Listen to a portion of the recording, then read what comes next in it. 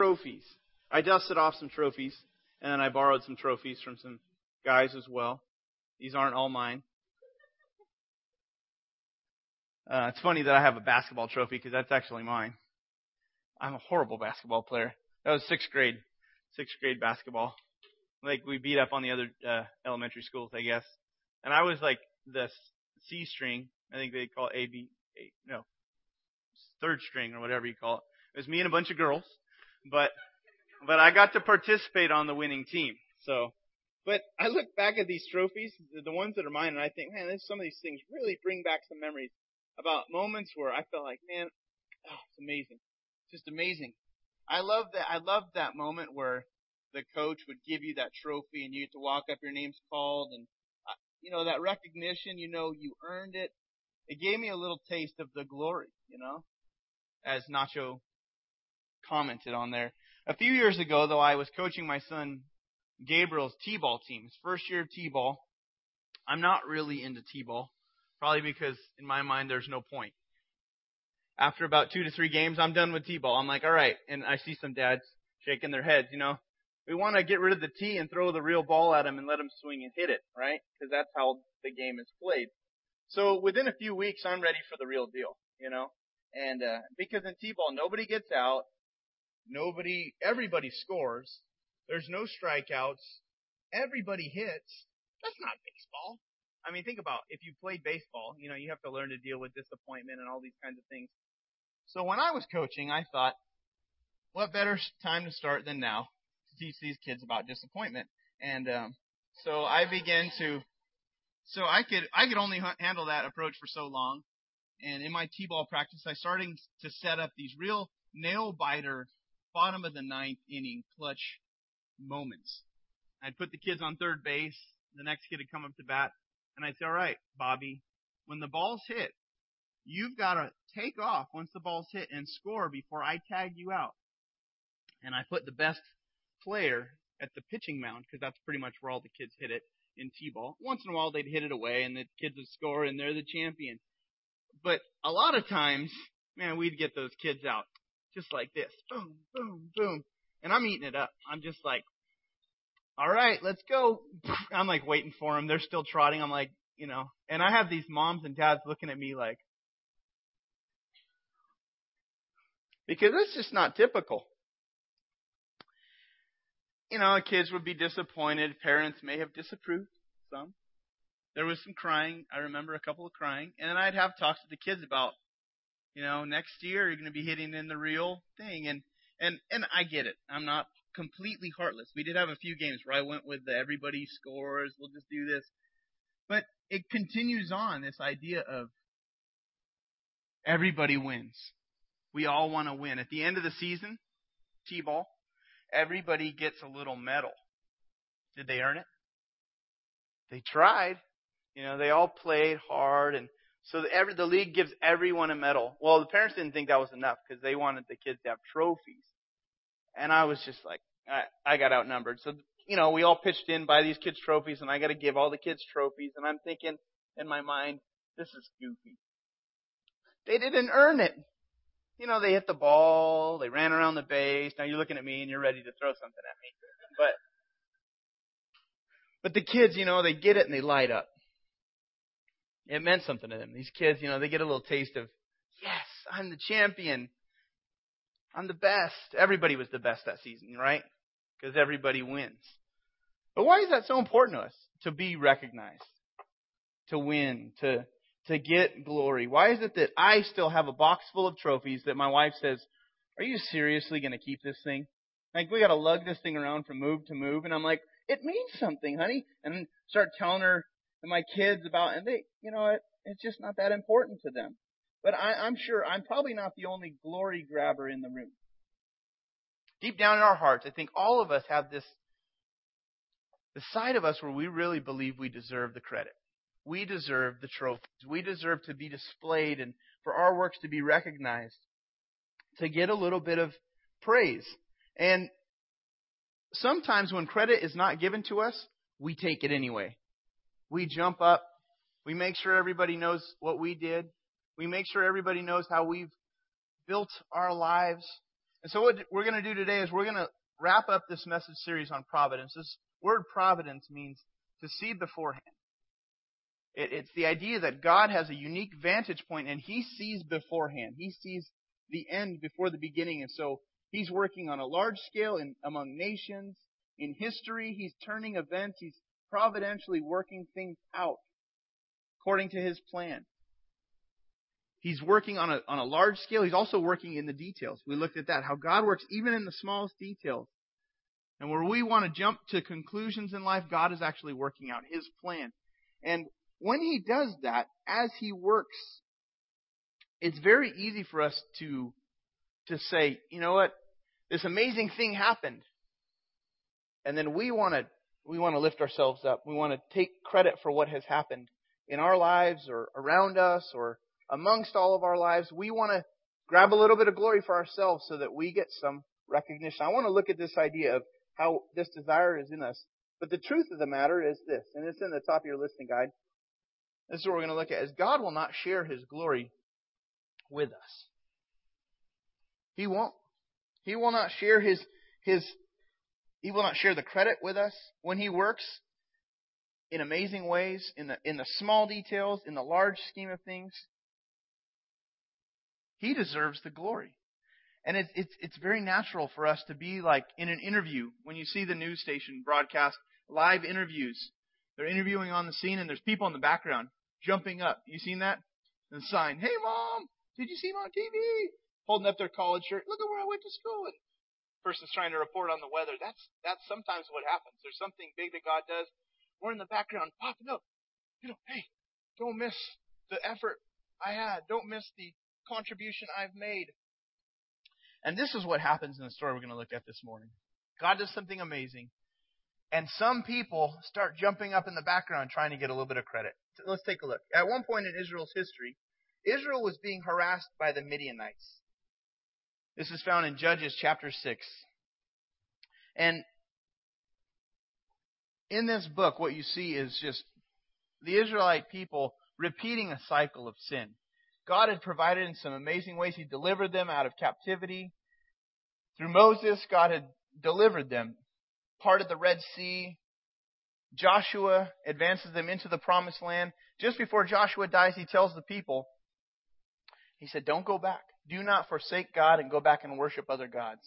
He says, decide right now, right here, right now. Choose who you're going to serve.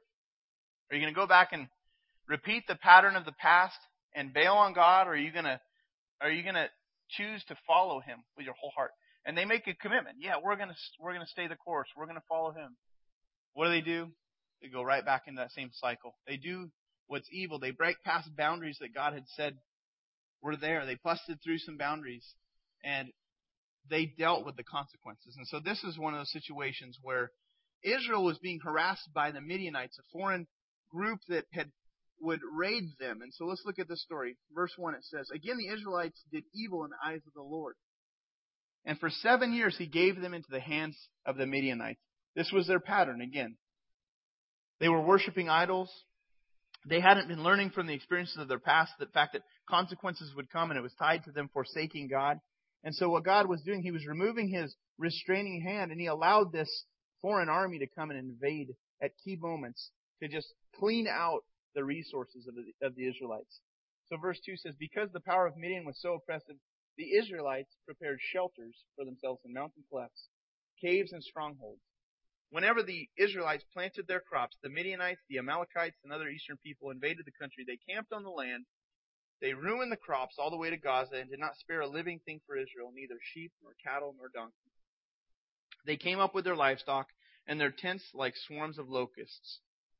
It's this massive invasion. Like they were being terrorized. These were terrorists that had come in and terrorized the people. They wouldn't just invade and then stay and overtake, conquer. They would come right when it was best to come and invade. Harvest time, they'd come, they'd take the harvest, they'd take the livestock, and they'd clean out the Israelites. It says, it was impossible to count the men and their camels. They invaded the land to ravage it. Verse 6 says, "Midian so impoverished the Israelites that they cried out to the Lord for help." So there's 7 years of oppression, and finally they recognize we're not going to make it. So they cry out to God for help. And God, the God who'd made a covenant promise to be with them, to provide, He responds in this way. God raises up Gideon, an unlikely leader. God picks a man that was not the guy we would choose.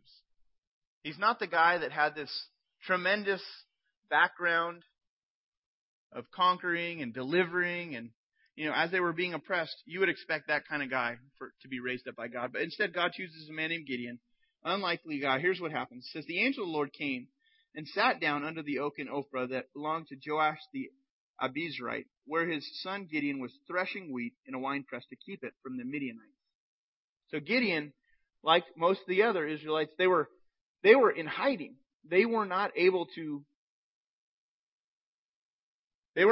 do life as normal because they were in hiding. And so Gideon, he's threshing wheat in a winepress.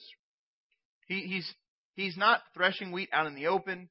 Normally, wheat would be threshed in an open area where the threshing floor would be, or the oxen would pull, and grain would fall through the slats, or they weren't afraid to do this out in the open. These were agricultural people, but Gideon, he's threshing wheat in a wine press, keeping it hidden.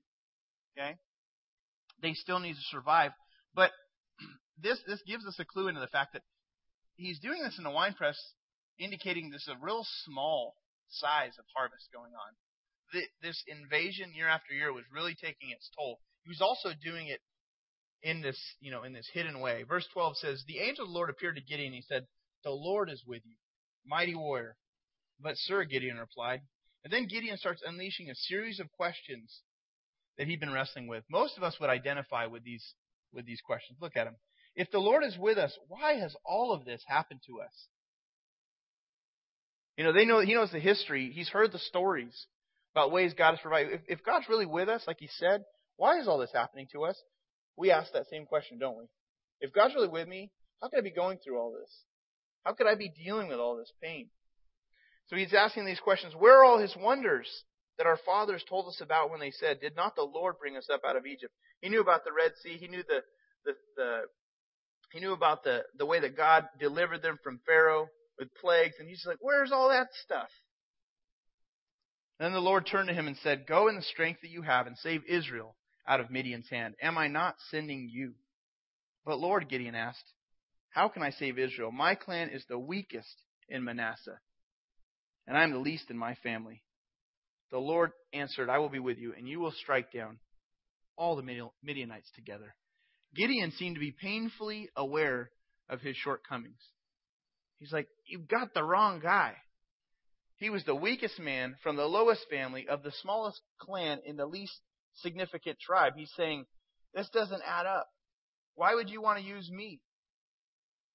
And there will be times, just like Gideon, where we're going to struggle to reconcile the victories that we read about in the Bible. We read the pages of Scripture and we see how God comes through. And then we look at the struggles that we're facing in the moment. We think, is this the same God? Where are the miracles? Where are the signs? Where's the wonders? Because look at my life. We're going to struggle with our own insecurities, our own fears, our own unbelief. And just like Gideon, he's wrestling with all that. But then God responds to Gideon by doing this. God displays His power to reassure Gideon. You see, we're going to skip down to verse 20. The angel of the Lord said to him, take the meat and the unleavened bread, place them on this rock, pour out the broth. And Gideon did so. With the tip of the staff that was in his hand, the angel of the Lord touched the meat and the unleavened bread. Fire flared from the rock, consuming the meat and the bread, and the angel of the Lord disappeared. God performs this miracle before him to reassure him that He was present, He would strengthen him. When Gideon realized that it was the angel of the Lord, because at this point he'd not made that connection. Now he makes the connection. Wow, this is an angel. And he says, sovereign Lord, I have seen the angel of the Lord face to face. But the Lord said to him, peace, do not be afraid. You are not going to die. And then God reassures Gideon. He says, I'm the same God who delivered you out of Egypt. The one who delivered His people from Egypt, from Pharaoh, and I'm not dead. He's saying, I haven't forgotten you. I still have the same power to perform miracles. And He did that with that miracle. Gideon then, he tests God. You can read about the test in that chapter. He tests God again to see. He's like double checking. Are we sure? Are you sure you want me to go? And He asks them for another sign. God actually performs another miracle to reassure Gideon of certain victory. You will be victorious. So then, this is what happened. Gideon, he gathers this huge army, over 30,000 men. And God trims it way back. He gathers this force of people. And he, if we're building an army to fight a group that's that's about to come at us, I'm picking the best guys. I'm picking the biggest guys. I'm picking the guys who come from that kind of family that, the dad kind of, I'm picking. And so Gideon, he gathers this large group, this army, skilled army. He doesn't take them all. The Lord said to Gideon, verse 2, "You've got too many men for me to deliver Midian into their hands, in order that Israel may not boast against me that her own strength has saved her." You see, the larger the army, the more they get to take credit for. Right? The more people involved, the more people get to shine. The more people get some credit. So then God announced to the people, anyone who trembles with fear may turn back and leave Mount Gilead. So 22,000 men left. So God just trims them way back. They're about to go up against this army of 120,000 Midianites. They had 30,000. The odds were already clearly against them. They were outnumbered. When they had their 30,000 plus men there, they were outnumbered 4-1. Now, God says, anybody who's afraid, you can go home. It's okay. 22,000 of them leave. And now, while 10,000 remain, now they're outnumbered 12-1. Now imagine yourself going into that fight, 12-1. Who'd go into a fight 4-1? Not me. Not unless I've got some secret powers that I can use. But most guys aren't going to pick that fight. 12-1? But then the Lord said to Gideon, there are still too many. There's still too many men. Take them down to the water. Go down to the water. I'm going to sift them for you there. If I say this one shall go with you, he shall go. But if I say this one shall not go with you, he shall not go. So Gideon took the men down to the water, and there the Lord told him, separate those who lap the water with their tongues like a dog from those who kneel down to drink. So everybody gets a drink of water, and he says, 300 men lapped with their hands to their mouths. All the rest got down on their knees to drink. Kind of ambiguous, but when you try to picture it, he's saying, I'm going to sort them out this way. Whoever kneels all the way down to the ground to get a drink of water, they're drinking from the water itself, versus the group that's lapping it up like this. He says, I want you to use those who lap the water up like this, like a dog would lap it. And I'm trying to think, do dogs lap it like that? But maybe some dogs lap it like that. But I think the idea, and as people study this and they try to figure out what that was all about, some people think those who lap the water up like this, it identified those who were more watchful. Like they're paying attention. Versus the guys who are like this, and they're just focused on the task. And these guys they're focused on refreshment and scanning, And so he says, use those guys. Josephus, one historian, said that he believes that the 300 men who passed the test were less watchful. He thinks this is, again, what resulted in greater recognition of God's power. Whatever the case, it's clear that God did this. God set up the battle with the odds so heavily favoring the enemy. He set it up in a way that the odds were clearly in the favor of the enemy, that the victory could only come through God's hand. He trimmed them back from this massive group, down to about 10,000, now down to 300. There's 300 that remained. 400-1 odds. Look at Judges chapter 7, verse 16 through 22. Dividing the 300 men into 3 companies, he placed trumpets and empty jars in the hands of all of them with torches inside.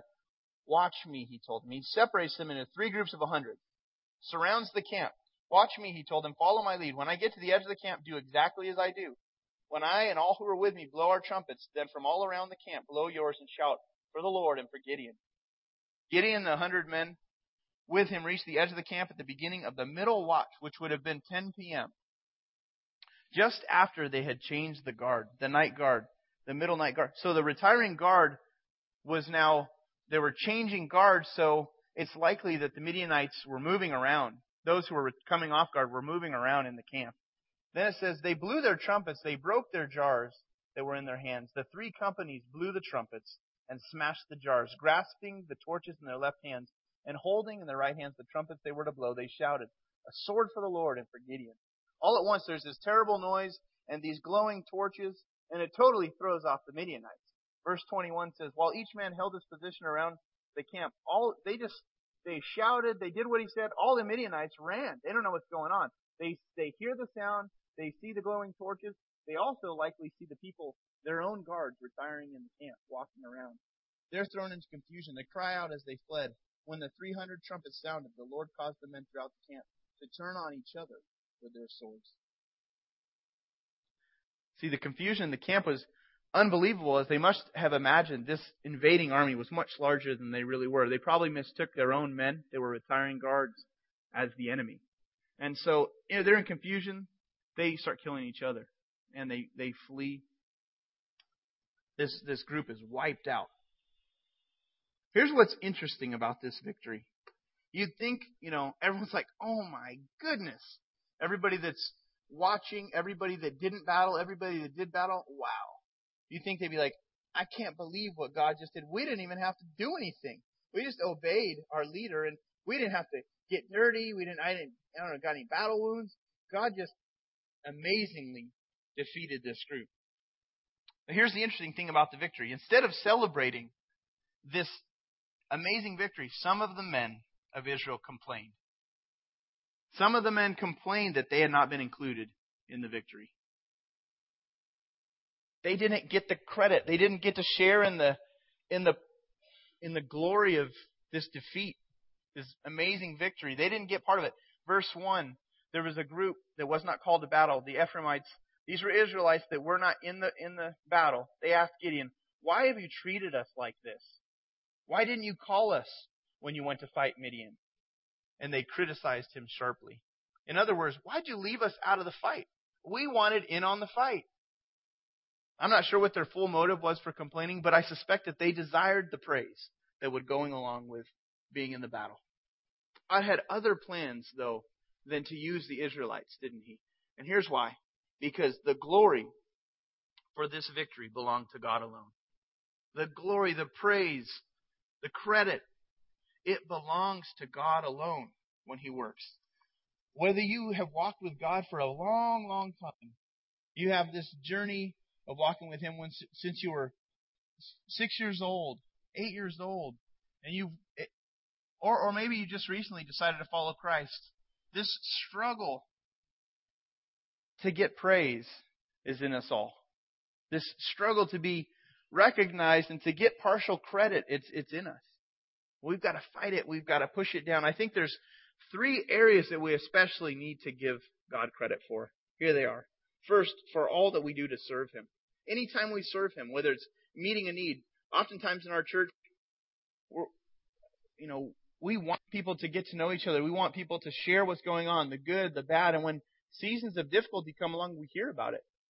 And so our church is able to respond to those needs, setting up meals, serving people, helping, financially assisting. There's things that we'll do, and as we have opportunities to serve, or if we come and if you're part of the team that volunteers to set everything up and tear it all down, because this is a barren room when we get here and then when we leave. It's easy when we are given opportunities to serve to get credit and to desire that we get a little bit of praise, we get some recognition, but we want to give Him the credit for all that we do when we serve. Look at this verse. Jesus is having a conversation with His disciples about their responsibilities. And first He says that they need to have faith, and then He says that when they serve, they shouldn't expect special praise. Look at this verse. My mentor used to quote this verse when people would give him praise for a job well done in ministry. Jesus says this to His disciples. Suppose one of you had a servant plowing or looking after the sheep. Would he say to the servant when he comes in from the field, come along now and sit down and eat? Would he not rather say, prepare my supper, get yourself ready, and wait on me while I eat and drink? After that, you may eat and drink. Would he thank the servant because he did what he was told to do? A servant does not get special praise from his master for doing what he's supposed to do. If I have a servant and he does his job, I don't say, go take 5. Matter of fact, you don't need to do the rest of your... No, this is what a servant does, is what Jesus is saying. A servant does not get special praise for doing what his master has asked him to do. Verse 10, so you also, when you have done everything you were told to do, should say, we are unworthy servants. We have only done our duty. You see, we're to serve. Anytime we serve, we're to serve with humility. Anytime God allows us to use our gifts, He's wired us with certain gifts, and as we use those gifts, we're to serve with humility. What a challenge, though, to live out. Because this desire is in all of us. When you serve at church, it's easy to elevate your gift, or when you do something for another, it's easy to lift it up and hope somebody calls that out publicly. Service at church or towards others is an opportunity to choose to lower ourselves in humility. Write down Philippians chapter 2, verses 5 through 11. I'm not going to look at it, but I encourage you to take a look at the attitude that Jesus, the verse starts with, your attitude should be the same as that of Christ Jesus. And it lays out how He took the lowest form, servitude, and he served. He served. Look at that, and it sets into perspective our own service. When people give credit to us, when people say, hey, I saw that. I saw what you did. That was awesome, man. You're the best. And when people start building you up, quickly deflect that praise to God. Thank God for what He's doing or what He has done. Praise Him for it. And when someone comes and says something to you, just say, praise God. Praise God. I mean, it's an opportunity to deflect the praise away from ourselves. Because we can certainly say, well, thanks, man. And then we walk a little taller, and we feel a little better for the rest of the day. John the Baptist, when he started getting praise, he said this. He pointed people towards Jesus. He said, He must become greater, I must become less. He's like, I'm going to drift into the background and let Him shine. I want Him to get the credit that's due. And I think we have to wrestle with this area of service. In our church, service is, servants are, they're great. To serve is to be a real leader, isn't it? According to Scripture. Jesus said, this is the way to leadership. You serve. You lay down your life. But as you serve, we have to be careful. We don't do it for praise. We don't do it to get the glory, to share the limelight. Another area that we need to give Him credit for is for all that we have. For the possessions we have, for our resources, for our success. Many of you have been extremely successful in life. Many of you have arrived at the place in your career that you always wished you'd be at. Many of you, you have resources, and we have our wealth and all of that, and it's very easy to just take credit. Yeah, I worked hard for all this. This is why I spent all my time, so that I could have these things. We begin to take that. After the Israelites in the Old Testament are done wandering through the wilderness for 40 years, Moses, he reminds the people when they were about to enter the promised land, you're going to be prosperous in this land. As they're about to enjoy prosperity and just success, wealth, provision, all of that, Deuteronomy 8, verse 17 through 18, Moses reminds them, you may say to yourself, my power and the strength of my hands have produced this wealth for me. But remember the Lord your God, for it is He who gives you the ability to produce wealth, and so confirms His covenant, which He swore to your forefathers, as it is today. He's saying, look, all of life is a gift from God. Nothing we have comes apart from Him. All of our possessions, our success in our career, our wealth, all of that comes from God. Do not forget who provided it for you. Don't take the credit for yourself. Do not forget and acknowledge God's hand of provision. I remember when I got my first real job that paid real money, and it was really hard. It was easy for me to just give God a little tip. But most of the time, I made sure that I had what I needed. And we tend to think, God, I'm working so hard. Do you know how hard I've worked for this paycheck? You know how hard this week was? Do you know how much education I put in to arrive to the point in my career that I'm at? Do you know how much I've had to sacrifice, God, to get where I am today? And that's kind of a crazy thought when we consider what He sacrificed for us. But we begin to think that way as we withhold all that we have from Him, and we take credit for it in our attitude, in the way that we withhold what is rightfully His. We start building our life withholding, and what that does is it creates problems for us for really sustaining that level of success, that level of wealth. Because if we withhold, that's a form of taking credit for what is rightfully His. Look at this verse. God speaks to His people through a prophet in the Old Testament. The temple had been in shambles. God had instructed them to focus on rebuilding the temple. The prophet Haggai, he says this. This is what the Lord Almighty says. These people say, the time has not yet come for the Lord's house to be built. God's people were too busy focusing and building their own lives. They had no time yet to rebuild the temple. They had no time to focus on God's priorities. They were too consumed with their own. Then the word of the Lord came through the prophet Haggai. Is it a time for you yourselves to be living in your paneled houses while this house, the temple, remains a ruin? Now this is what the Lord Almighty says. Give careful thought to your ways. Is this strategy really working for you? He says, take a good look at your lives. While you're so focused on building your own house and ignoring God and His priorities and resourcing His temple and rebuilding His temple, give careful thought. Is that strategy really working? Look at verse 6. You've planted much, but you've harvested little. You eat, but you never have enough. You drink, but you never have your fill. You put on clothes, but you're never warm. You earn wages only to put them in a purse with holes in it. He's like, you're so focused on protecting and providing yourself and your riches and resources in your family that you don't realize that this ain't getting you anywhere. It's like there's a leak in your bank account. It's like you're walking around with a purse. You're depositing money in it, and there's really a hole in it. And you're walking around and it's falling out. He says, you don't have a whole lot going for you. Later on, he talks about get on track. But we don't always see it that way. We don't always recognize that when we ignore God's commands as it relates to our resources, we're actually taking credit.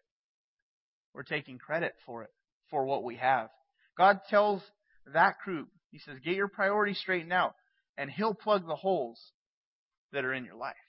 He's saying, get these things straightened out. Within a few months of being married, my wife asked me if we were being faithful to give to God. And I initially thought, I'd say so. Then she got a little more specific, and I thought, all right, no, we're not. I'm not. I was doing the finances, and she wasn't doing them. And so and I initially thought, doesn't she know how hard we both are working?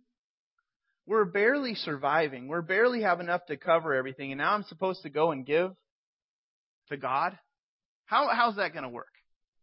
Here I am, just out of college in a degree in religion, preparing to be a pastor, to teach people things like stewardship. I was entering in seminary.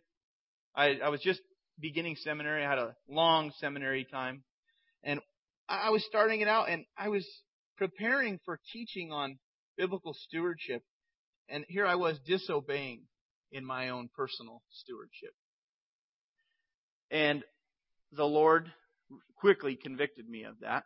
And I got back on track. I shouldn't say back on track, because it was not a practice I had a track record in. I was used to withholding, making sure I was covered and having what I needed. And I tipped God. If you get served well in a restaurant, we give the waiter a tip. If we have a good week, we give God a tip. Thanks, God. But we withhold and we make sure we're covered. But I knew better, and I needed to get my priorities in order. That's this whole area of taking credit is dangerous, because the holes, we can't plug those holes on our own if we're not obedient to God in that area of giving Him the credit. Look at this last area. For all His work in our lives. Give Him the credit for all His current work, His past work in your lives. Anytime we talk about our testimony, that story of what God has done in you, what He's doing through you. Who plays the starring role in your story? Who's the star? Who's the co-star? You know, start talking about all that God has brought us out of. I was into this and I was into that, and I had these thoughts, and then Jesus saved me, and now, man, I'm doing this and I'm doing that, and I've got this, and we star. If we're starring in that role, again, we're taking credit where it's not due. Paul, a first century church starter who had quite the resume, both before becoming a Christian, yielding his life to Christ, and then made quite the mark on the formation of the Christian church. He's a guy that, if he were here, I'd be like, here you go, Paul.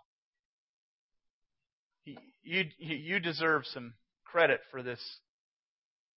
He's a guy, he shines in the Scriptures. You read, he's one of those guys that God used tremendously. But look at what he says, speaking about the past. The religious things he did for God. He says, if anyone else thinks he has reasons to put confidence in his flesh, I have more. Circumcised on the 8th day, of the people of Israel, of the tribe of Benjamin, a Hebrew of Hebrews, in regard to the law, a Pharisee. He's like, I've kept the law.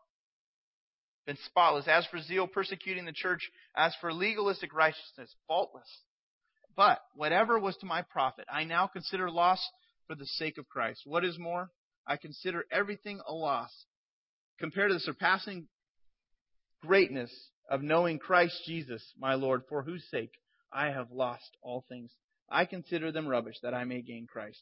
Paul laid his trophies aside, and he's basically saying, I've dumped those in the trash so that I may embrace Christ.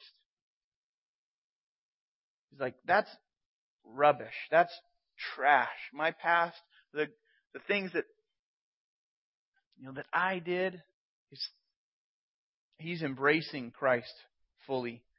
If God has brought some specific things to your mind through this story of Gideon, or just any of these areas where we tend to take credit, what I would encourage you to do is jot those things down in your listening guide.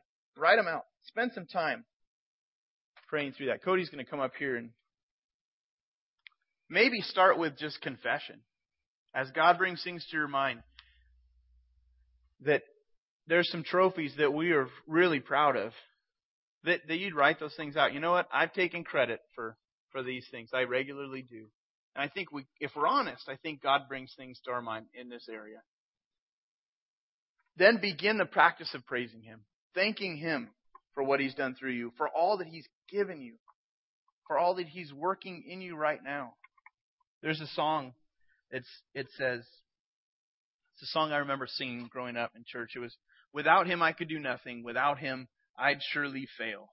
Without Him I would be drifting like a ship without a sail. The author, the writer of that song, he actually drifted off. He spent some years walking away from God. The heart of the song, though, is we can't do anything apart from Christ. We're on our own, pretty weak, and we need Him. All that we have is passed through His hand. He's poured good into our life. He's allowed us to experience some bad things. He can work those things out still. We looked at that.